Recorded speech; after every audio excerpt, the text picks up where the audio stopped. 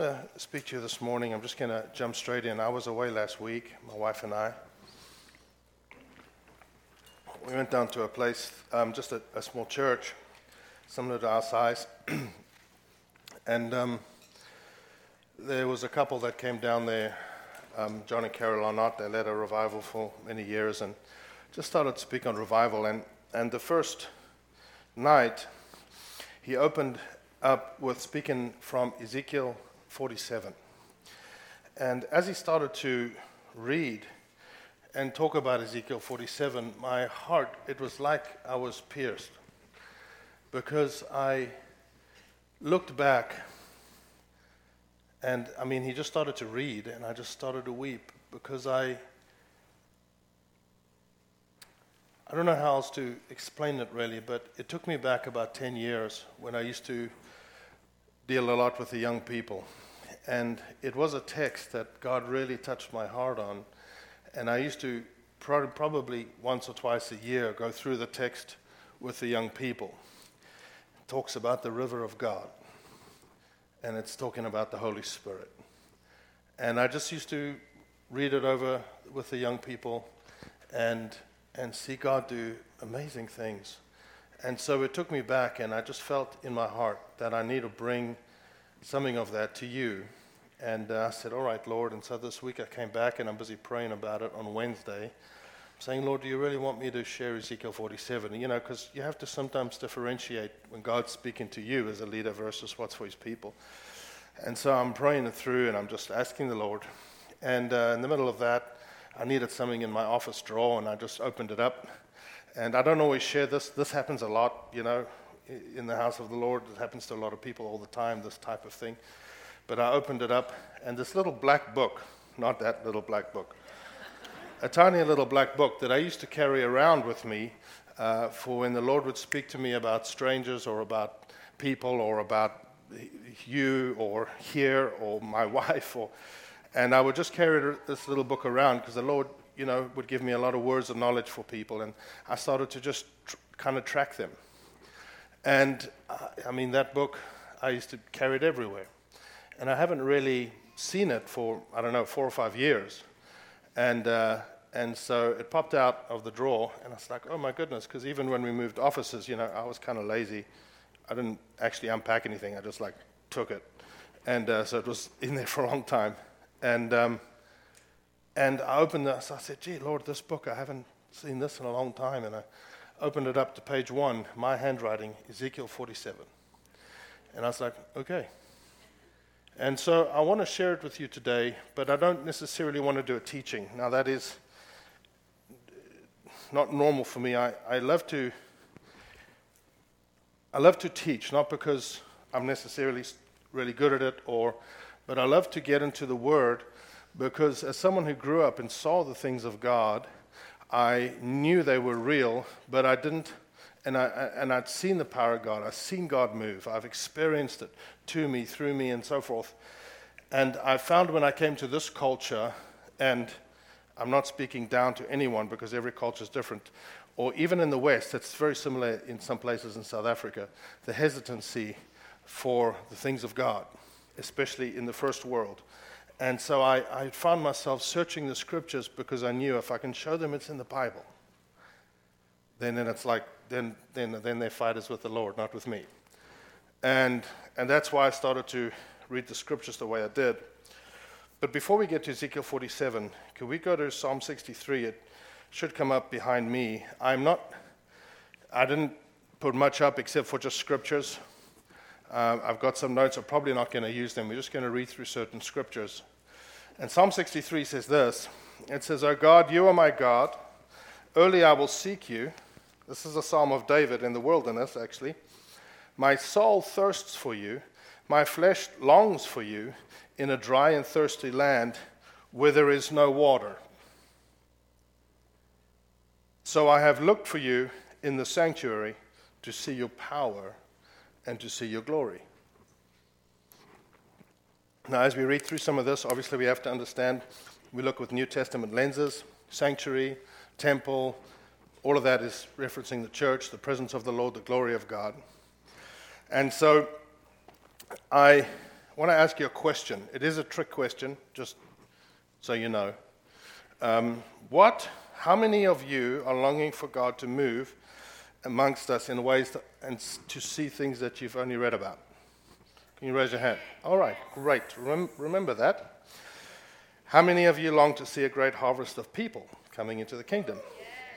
Great. Now that we have agreement, let us go forward. I have found there's two great challenges or hurdles, specifically in the West, but in every culture, when it comes to the things of God or the moving of God's Spirit, especially with power or with signs and wonders or with manifestations. And those two is, when we talk about the river of God, as you'll see, we're talking about the flow of the Spirit of God. When it comes to the river of God, two great hurdles. What does the river look like in here? Or what can it look like? What could happen when God really starts to move powerfully? Most of you, it'll actually make you very uncomfortable. That's a major hurdle. What can it look like in here? And how do we deal with that? And number two, how does the river get out there? And that's really all I want to talk to you about today. Something very, very simple. So we'll start with Psalm 46. It says here, God is our refuge and strength, a very present help in trouble. Therefore we will not fear, even though the earth be removed, and though the mountains be carried into the midst of the sea, though its waters roar and be troubled, though the mountains shake with its swelling. So the first three verses are, I know it's a song and they're singing, but they're basically saying in our world, like, things are tough. Things are difficult. What does it say? Our refuge and strength at a time, a present help in trouble. Do not be afraid. And then they make it cosmic. The mountains are shaking. The sea is roaring. And then they have this little word Selah, or Selah, depends how you want to say it. And that's not just a pause and reflect. That actually means there was a musical interlude where they would start to, in a sense, wait for the breakthrough of the Lord. And then it changes in Psalm 46, verse 4. And I wonder if you could do me a little favor. I know I'm asking a lot of you today. If you could close your eyes just real quick. This is just sometimes how the scriptures come to me, and I just wanted to share it with you. Imagine in your own, however you want to see it, a bunch of people sitting around a fire at night, campfire. And there's an elderly person there, man or woman, doesn't matter. And they know the Lord very well. They don't speak up a lot. But there's all these young people. And they're sitting and they're basically saying, you know, things are tough. And they're talking about it. And the waters are raging. And look at what's happening in our nation. And look at what's happening. And what do we do? And you know, it almost feels cosmic. Feels like everything's turned inside out and upside down. And they're just sharing as they sit around a fire. And then this elderly person, in a sense, starts to speak up. Almost like a movie, like a storyteller, but it's true. And he starts to speak to them and say, in a sense, an answer to their problem. He says, listen, there's a river. There's this ancient river. Let me tell you about this river. And you can open your eyes. That's how it comes to me sometimes in Scripture. I see little stories in my head. And that's, in a sense, what happens here. And he says, or the Scriptures say, there is a river whose streams shall make glad the city of God. That's the church. And it says, the holy place of the tabernacle of the Most High. So I know it's speaking about Jerusalem here, but in the New Testament, the spiritual, there is a river whose streams shall make glad the city of God. And then it tells you, where does it come from? The presence of the Lord. The holy place, the tabernacle, where God dwells, the presence of God, the glory of God, the power of God. And then what does it say? It says, verse 5, for God is in the midst of her, she shall not be moved, God shall help her just at the break of dawn. The nations raged, the kingdoms were moved. He uttered his voice, the earth melted. Like, well, okay, well you can do your thing, but when I speak, that's what matters. The Lord of hosts is with us, the God of Jacob is our refuge. Come and behold the works of the Lord, who has made desolations in the earth. He makes wars to cease to the end of the earth. He breaks the bow and cuts the spear in two. He burns the chariot in the fire. Be still, very famous part, and know that I am God. I will be exalted among the nations. I will be exalted in the earth. The Lord of hosts is with us. The God of Jacob. That means the God of a swindler. Not the God of excellent, amazing people, but like people like us. Just God, we all have stuff, but you're our God. The God of Jacob. That's us. And he says, he is our refuge. So there is a river which, when it flows, when it moves, makes glad the people of God. So in Ezekiel chapter 47, let's go there now. Ezekiel 47, there's a context to this. Now, there is so much that as a person who loves the Word, I want to get into all the nuts and bolts and the teachings and what it means and the different geographical things. And it's very interesting. But I don't necessarily want to interest you today. I just want to share from the heart about the things of God and the things of the Spirit. And I think some adjustments that not just us, but this nation is going to have to make in the church, because I do see God starting to be on the move in different ways across the nation. There really is, God is moving, and it's in a sense beginning. And I think many people and many churches are going to come to this kind of, now what? It's happened throughout history. So we're going to look very quickly. Ezekiel 47 says this, then he is an angel. It describes this angel in chapter 40, verse 1. And this angel is basically showing Ezekiel this temple, this new temple, and this river, and this new place. Now, we can get into this another time. If you're interested, you can come and find me, but bring your Bible and make sure you have some time. There is no river physically on the earth like he describes here. It doesn't exist. It never has. So some scholars will say this has to do when the Lord comes back, and I think, depends who you read. I've read many commentaries on this over the years. Some people say this is about an actual physical river. When the Lord comes back and sits on the throne of David, there will be a river in Jerusalem. You know that in all the ancient cities of the world, all the ancient cities, the only one that was never built next to a river was Jerusalem. And yet it's the city of God. Because God says, I will be your source. And so there is that happening, and many think that, and that's most likely true. But this river is also talking about the flow of God's Spirit. I had something by Matthew Henry. I think I put it after Ezekiel 1, because there's a quote by Matthew Henry. There's two of them. I don't know if I put it back there. Can you see if it's there? Slide person. Yes. Thanks, Josh. Most interpreters agree that these waters signify the waters that are flowing that we're going to read about from the temple, the gospel of Christ, which went forth from Jerusalem and spread itself into the countries about, and the gifts and the powers of the Holy Ghost, which accompanied it, and by virtue of which it spread far and produced strange and blessed effects. In other words, the moving of God's Spirit. Ezekiel had walked around the house again and again, and yet did not until now take notice of these waters. For God, in a sense, shows them to us when he wants us to see them. And it's a lot like that in the church. You can be raised in the church all your life. Ezekiel was in this vision, taken around and around this thing. He had never even noticed that actually there's a mighty river. He was all taken up with the church, the vessels and the this and the that. And I've experienced that. Get all taken up with the church, and we miss the flow of God's Spirit, the things of the church, the people of the church, and what is the church going to do, and how does it look, and what are we supposed to do, and how programs. And so God actually says, I must point out a river to you.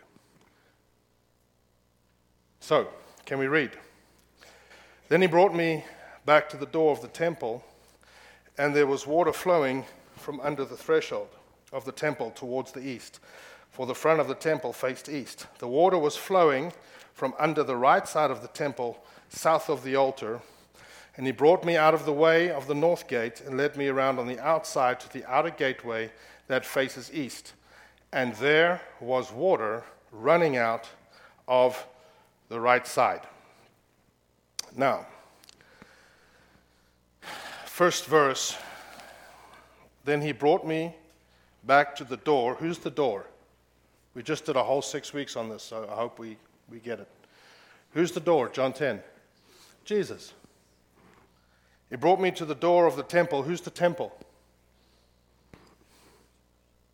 Don't be shy. Who's the temple? The church. You. Also Jesus, but him and us together. He's the cornerstone, the capstone of a building made with living stones, which you are. We agree? All right. So, there's a temple, and it says, so there's a door, there's the temple, that's us, and there was water. That is the movement of God's Spirit, the power of God's Spirit. Throughout Scripture, it references the Spirit and water. So, let's go to verse 3. And when the man went out, that's the angel, when the man went out to the east with the line in his hand, he had a measuring line, he measured 1,000 cubits, that's about a third of a mile, and he brought me through the waters, and the water came up to my ankle. Again he measured 1,000 and brought me through the waters, and the waters came up to my knees. Again he measured 1,000 and brought me through the waters, and the water came up to my waist. Again he measured 1,000, and it was a river that I could not cross, for the water was too deep, water in which one must swim, a river that could not be crossed. He said to me, Son of man, have you seen this? And yeah, he's talking just to son of an earthly person, to Ezekiel. Have you seen this? Then he brought me and returned me to the bank of the river. So, very important for us to understand that when it comes to the things of God, here Ezekiel sees this amazing temple, which will most likely be maybe one day. But this is actually talking practically, spiritually, supernaturally about the flow of God's Spirit. There are even different places in the Bible which we cannot take time to get into today. It is talking about that. Even in John chapter 7, Jesus said, which we'll go to next, that there will be rivers of living water flowing from you. And then it says, this he spoke about the Spirit. Throughout Scripture.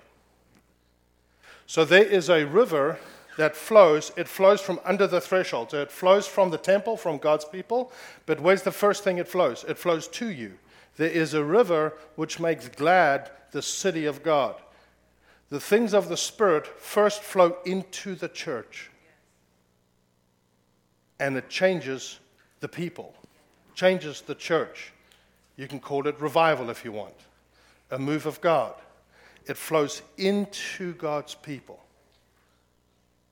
Then it flows out from there. So, whenever it comes to the things of God's Spirit and the Holy Spirit, we say, God, Holy Spirit, come. And then we say, but not like this, not like this, not like this, not like that.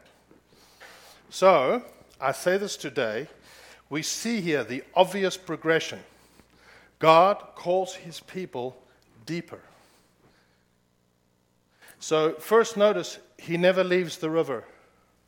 He wasn't actually going across, he was walking in the river. Because once you get into the kingdom, in a sense, you don't get out. But the first thing is ankle deep. The Hebrew there is actually the waters of ankle. That's the way it says it. You get into ankle deep water.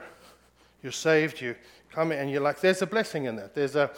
You feel the presence of the Lord, and it's like, oh, this is nice. And it blesses you, it touches your heart. But you can, in a sense, get out, and it's actually hard to tell that you've been there.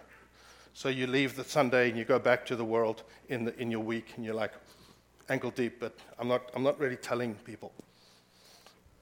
There is a blessing in that. But the Lord says, go further.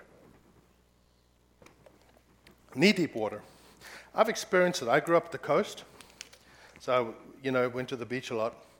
And we used to sit there and watch the people from the city and mock them, just to be honest. Because sometimes when the wave runs up and then it runs back, depending on what the current's doing, that back pull of the wave can be enormously powerful.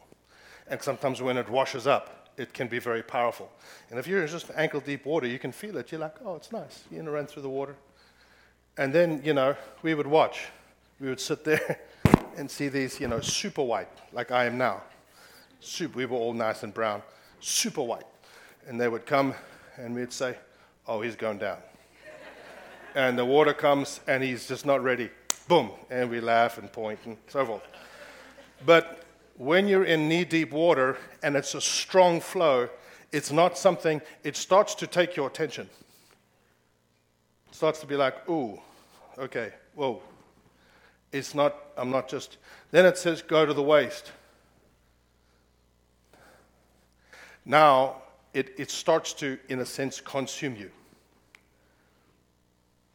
And if you're a person that's not accustomed with the moving of God's Spirit, this is when we start to be like, I think we need to get out. Because you can feel it's pulling you out to sea. It's pulling you into deep water. And it is. And sometimes it's not easy. When God's Spirit really starts to move and you've never experienced or seen some of the things that He's doing and you have no context for it. But then what does He say? Go further into a river that you have to swim. What is the major difference between those depths? There's one significant major difference. The moment your feet leave the ground, you are now traveling at the pace of the river. Before you're not. You're standing there, you're experiencing it. You've seen God move. You're like, all right. But I've still got control. I'm maintaining. And the Lord says, go further. There is something interesting that the Lord wants His people to see this. He says, Son of man, have you seen this? He points at it. He's like, did you get it?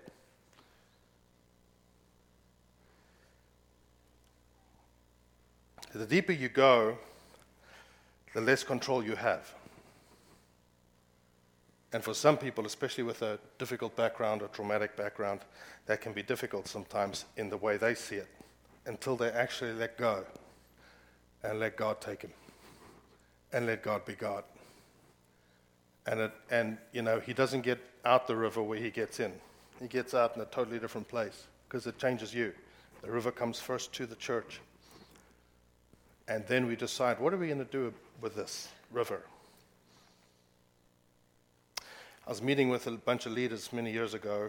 I was in this group of leaders that was like a team, and I was the new kid on the block. A lot younger than most of them, so I'm trying to be respectful, keep my mouth shut. And we're sitting there, and they're talking about the things of the Spirit. And they say, when the Spirit of God moves, you need to put in banks. You need to put in, boundaries and banks. And I'd heard that for many years, but something of this text was just alive in my heart. And, when you find yourself putting up your hand, you're like, oh, no. This is just me. And I put up my hand, and I said, excuse me. And yes, Clayton, I said. And I was a good Christian, you'd be so proud. I was very respectful. I said, what you're talking about is a man-made canal.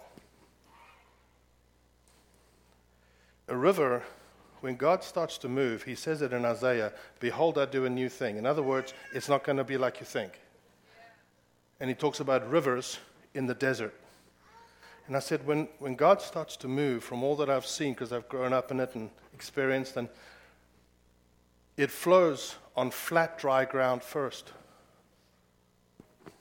There's no banks. And if you let it keep flowing, it cuts its own banks. But it decides its own course. You can't determine it. That's a man-made structure.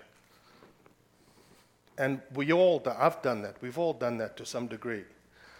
A river chooses its own path. Jesus talked about the Holy Spirit. He said, for the wind, He's like the wind. He comes and goes. He blows whichever way He wants.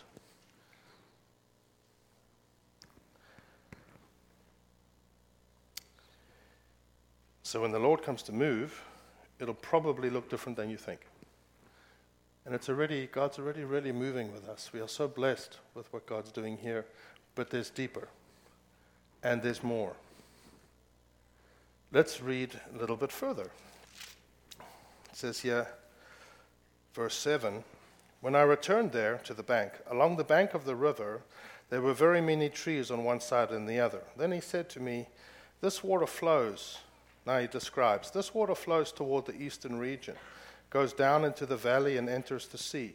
When it reaches the sea, it's talking about the Dead Sea, which, by the way, is the lowest part of the earth. A lot of people don't maybe know that that is where Sodom and Gomorrah was. So, people say a little flood happens and they're like, oh, it's the judgment of God. Not sure. Because when God did that in Sodom and Gomorrah, he took them down to bedrock. Boom. Oh, that's not something we've seen. And there's no life there. Nothing can grow in the Dead Sea, we know that. Nothing. There's no fish, it cannot contain life. Well, look what happens here. It says, when it reaches the sea, its waters are healed. And it shall be that every living thing that moves, wherever the rivers go, will live. There will be a very great multitude of fish. Why? Because these waters go there.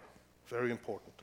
For they will be healed, and everything will live wherever the river goes. Can we read verse 9 together?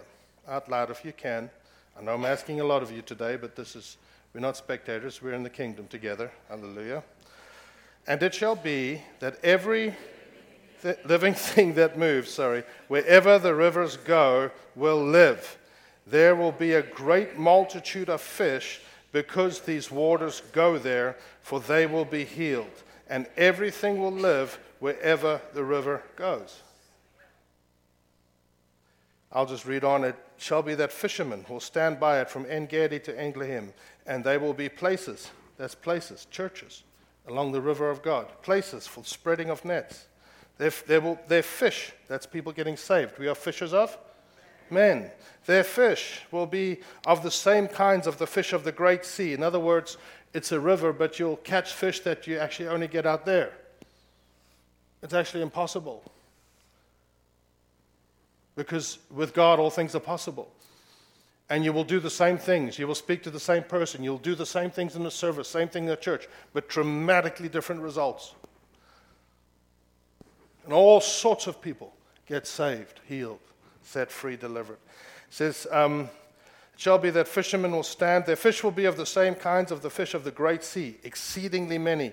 But its swamps and marshes, this is the only single warning, its swamps and marshes will not be healed. They will be given over to salt. Why? A swamp and a marsh receives water, but it doesn't give it out. Freely you have received, freely give. What are the two hurdles? What does it look like when God's river comes here in increasing measure? And how does it get out there? Which we'll get to. Along the bank of the river on this side and that will grow all kinds of trees used for food. Their leaves will not wither, their fruit will not fail. They will bear fruit every month because their water flows from the sanctuary. Their fruit will be for food and their leaves for healing or for medicine. So this water, the river of God, when it begins to flow, will flow into, in a sense, we could go into all those things and they're very interesting. You could look them all up and have a great list. But it's God will do anything he wants. Wherever there's death, he brings life. He will flow into the lowest part of your life, the part that nobody knows about. The part where you think that can never be revived. The part that you think that can never be changed. And there, he will heal that water. He will flow into your family, into your business, into your city, into places you think there's no ways, there's no chance, into that person you think never, into the lowest part, the worst part, the part with a bad history that has been judged. When God's river goes there, all bets are off. It'll do anything. It'll produce, it says the leaves and the trees will produce fruit every month. In other words, it Well, you're a tree, you're a person. The Bible says we are oaks of righteousness. You start to bear fruit out of season. It says every month. You're not subject to natural law now because your source is God. And you see the markets and everything go up and down, and people go up and down, and families, but you just seem steady because you're linked to an eternal source. Jesus cursed a fig tree which didn't bear fruit outside of season. He was saying, you don't recognize, tree, that I'm here. I expect fruit out of season, not in a sense as a condemnation, but I'm your source. The fruit, it wasn't supposed to be figs. Because when you're locked into Christ, everything changes. It's anything that the Holy Spirit can and wants to do comes from the river. But it's a very important little sentence there. It says, why? Because the water goes there. The water of God comes to God's people, and it makes glad the city, the people of God. It changes you. There's joy in God's house. There's happiness. There's healing. There's life. And then what we want to do often, it's actually the killer of every revival. We go, keep it here, keep it here, keep it here. It's us. And then we have to start to control it because it makes people very uncomfortable sometimes. Let me say this. I have been and seen much of what people think, is a little crazy. Manifestations, falling, laughing, crying, rolling, you name it. I've seen it. I'm going to tell you a few little stories. But the Lord will often take us past our comfort zones. It is not natural for a person to see those things and be like, oh, I'm totally comfortable. It's not natural. Don't feel bad. You get these holy super rocker people. They just travel for conferences and they sometimes they get strange. I'll just be honest. But it's not always normal. When the power of God came in South Africa many, many years ago, 100 years ago, through Andrew Murray, his dad, Andrew Murray Sr., had given all his life in prayer for a move of God. When the power of God showed up the one day, the Lord spoke to him and he said, do not stop this. This is what your dad prayed for. Because he was so uncomfortable. So uncomfortable. And I used to struggle sometimes that those types of things never happened to me. I really did. I'd seen it as a kid. Even some of the people I prayed for, God would, in a sense, get them, out they go. But never me. And I'd say, Lord, is there something wrong with me? And I really struggle with it. Let's be real. Who struggled with that? You know what the Lord said to me? He said, you don't see that happening to me and my disciples, do you? Man, it set me free. So someone's got to minister. And when I just let that go, then God started to really change things. It doesn't make you right, wrong, bad, or good. Can I tell you a few quick stories? Oh, goodness, look at the time. No, I'm not sorry. Not at all. Good job. I'm growing every day. We prayed for a girl. She's here today. I didn't ask her, so I won't give her name. She came to a youth retreat. God gave me a word of knowledge for her, and a bunch of us prayed for her. She shook. She started to really shake. And her jaw, strange, her jaw shook the following day for 3 days. So we sent her home to her parents, and I got her friends to take her home. I was like, nope. And I don't know where they were from or what they believe.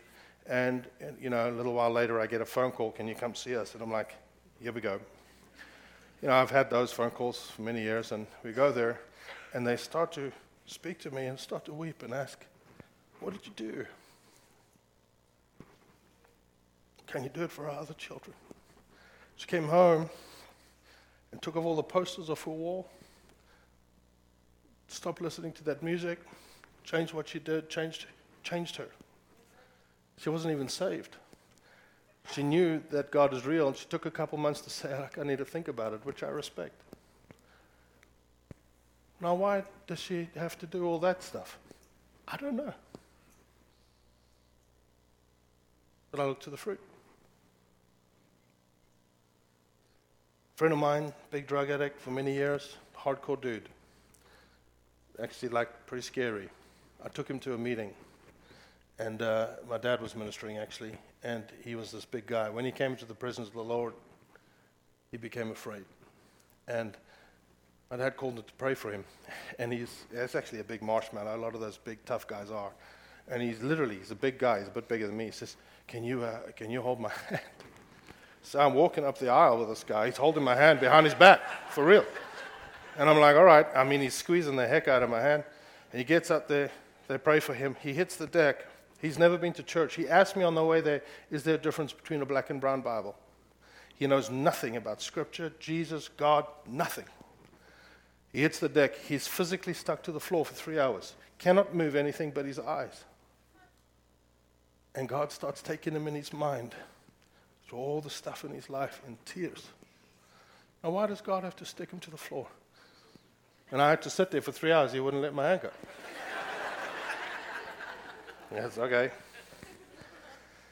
I mean, I cannot tell you the stories. There are literally thousands. Thousands. We prayed for these young men the one time. We didn't even get there. There was a line. We prayed. The power of God hit these people. This one kid, his eyes go back in his head, and he goes limp. And I just watch him slowly. And I'm like, oh, boy. I mean, he hits the deck hard. You feel it. You bounce. I'm like, ooh. And then these three guys, these young men, they hit the deck. They go down, and they've never experienced this. They're not interested. They're too cool for school. They don't want this. They're like, They do this weird thing. They go onto their knees and put their face to the ground and do this, and they hold their hands like this. 3 different people in different parts of the auditorium or the room that we were in for over an hour, and they start to wail loud. Make everyone here would be uncomfortable. And I'm like, God, that's you. I'm not going to shut it down. And we were there for hours. All sorts of pandemonium. Literally, I eventually sat down and said, well, I don't know what to do here. And I went to them afterwards, and each one of them told me they saw the Lord. And they saw his feet in the vision in their head. And they saw the holes. And their hearts were pierced and broken. They said, God, we did this to you. Sorry. They repented. God touched their hearts. One of them started to preach on the school bus. Another one started to read the scriptures. I've never seen a young person read the Bible like that, ever, to this day. Books and books of the Bible, every day. Couldn't get enough of it. Now, why that? There was another kid. I think he may even be here. This kid is he's the, everyone, what people think of him as a big deal. Everything is, he's just a cool kid, God hits him. Well, not physically, but the power of God hits him. He starts to roll. They used to call them holy rollers. I'd heard about it, read about it. I'd never seen it. He starts to roll, and not slow, across the room, and back, and forth, and back, and forth. And I can tell you, in his natural state, he would not do that. There's girls there. He's 16. He's been trying to impress them for days. And he's hitting the floor and laughing, laughing, cracking up, kicking his legs in the air like a little kid. Big, strong, 6-pack, big dude. So, why? I don't know, but he was changed. I don't chase manifestations. I don't. And we've all seen people that do that stuff, and it's attention. You have to trust the leadership to be able to identify that and help the person.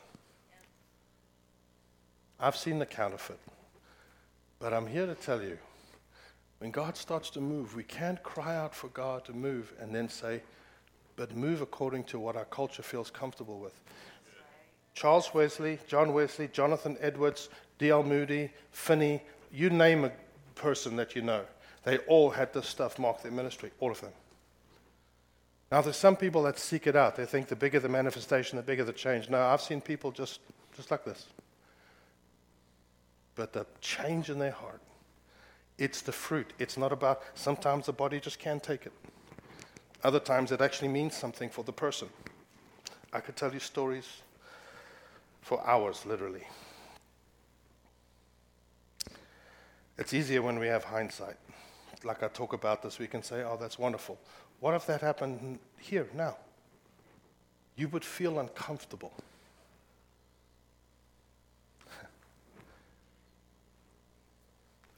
I had to work it through when I took over this church. Like, Lord, if you do that, I'm like, what am I going to do? And we've had days like that. Today, people came and danced, and for some of you, even that, you're like, whew. You know what? Close your eyes. Honest, that's Jesus. That's just you and me. And obviously, we don't want to become a distraction. We don't want to scream so loud behind someone they can't even worship the Lord. If you're given to that, go to a place where you don't distract people.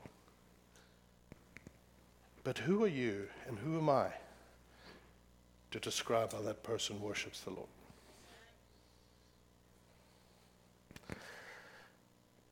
Wherever this river goes, it brings life to the deadest of dead, to the worst of the worst, to the most broken, to where nothing can live.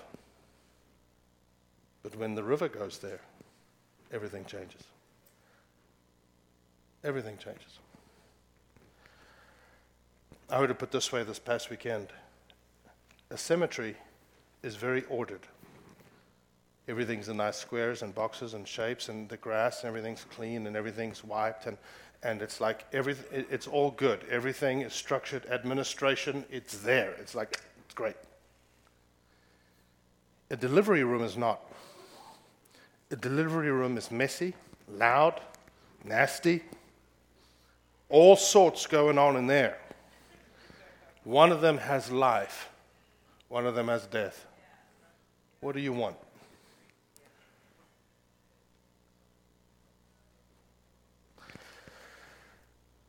And I'm out of time. I guess this is going to be 2 weeks. I want to look with you next week, and I'll just say it very quickly. Jesus said in John 7, he said this, on the last day, that great day of the feast, Jesus stood and cried out, saying, if anyone thirsts, let him come to me and drink. He who believes in me, as the scripture has said. You know there's no scripture that says that? Huh. He's talking about what the scriptures generally teach. There's no actual scripture that says that. He says, as the scripture has said, out of his heart. That word heart, who has a belly in their translation? Anyone? Out of his belly, who's heard that? That's the actual word that's used. You know what the word is there in the Hebrew? It's sometimes belly, but most of the time that word is used in Scripture, it's the word womb. A womb. Where something is birthed inside of you. Because the river of God comes to God's people first and changes you, touches you.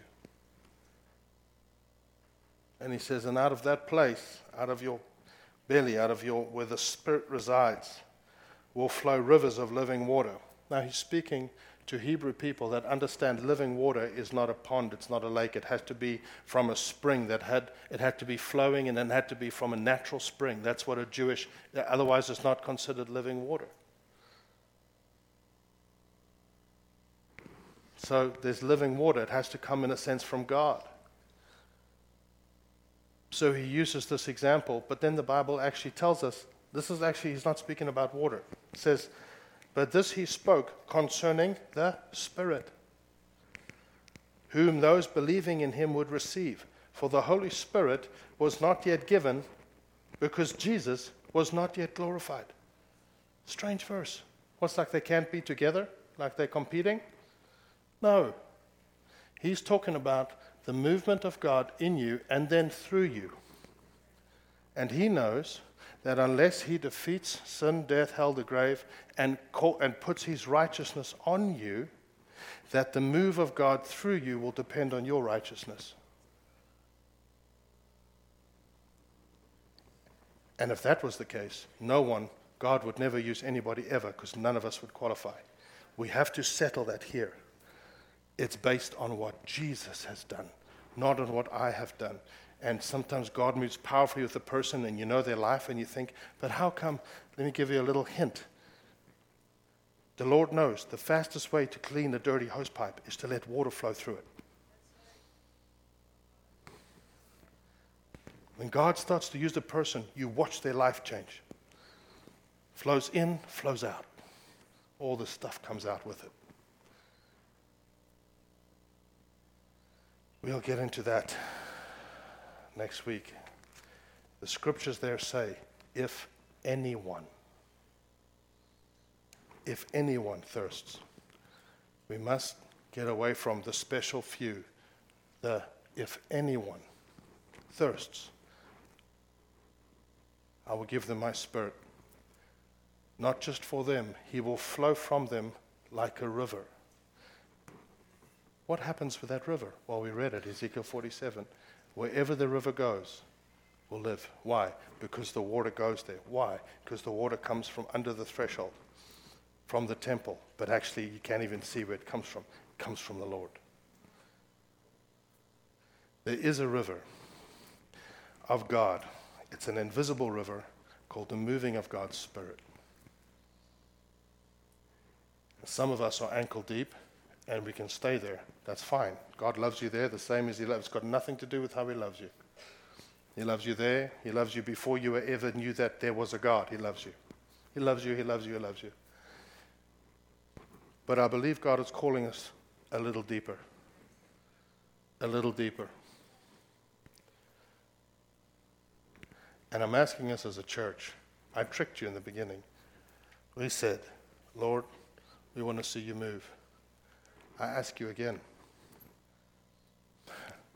Because, it's just practical. People are like, I want to bring my friend to church, but I'm not really too sure what's going to happen. I used to struggle with that with youth. Honestly, I'm just being real. God would move sometimes with those kids.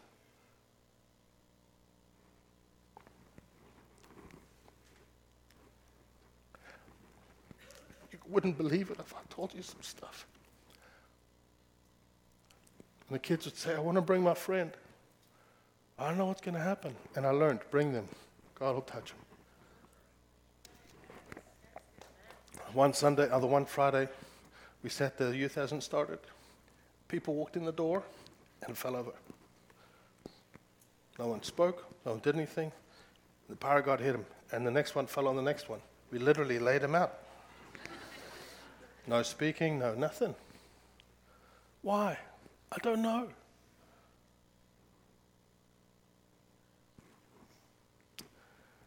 I'm asking you to ask the Lord to help us as a church.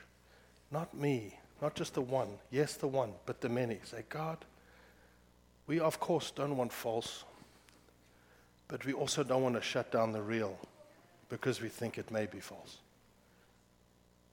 We don't. And sometimes it's not about manifestations. Honestly, I don't care about that. But sometimes that's the way God does it. Okay. Look at the fruit. Some of you are uncomfortable now, even as I'm talking about it. That's okay. That's okay. But God's calling us deeper. God's calling us deeper. And he'll meet you where you're at. But he'll take you in, and he'll take you in, and he'll take you in. It's tragic to me, some of the seminary schools that are around this country, the people that they named after moved in power, and they now teach cessationism. It hurts me.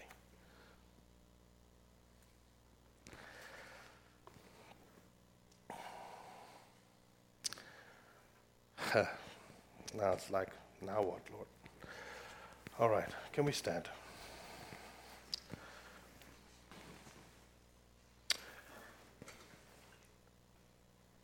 Can we just pray together, and then I'll let you all go.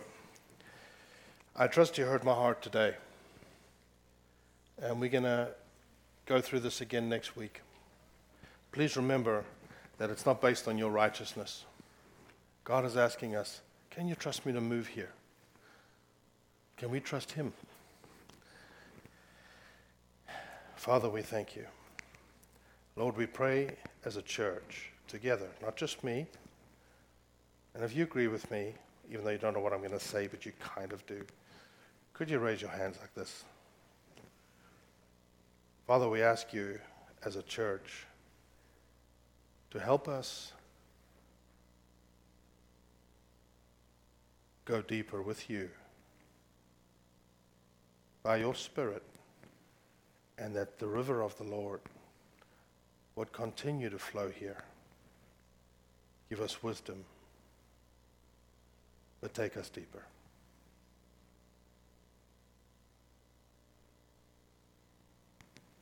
I pray for those parts in these people's lives, Lord, that need that fresh water. Those marriages, those companies, those parts of our heart that it feels like the Dead Sea. Nothing is left there. Hopes and dreams long forgotten. Just ask him, Lord, Holy Spirit, we pray, send your water there. To those hopes, those dreams, those desires, those longings, to our families, to our companies, that the companies that are represented here bear fruit every month, unaffected, because they are linked to you. Lord, we love you, we bless you. In Jesus' name, amen. Thank you.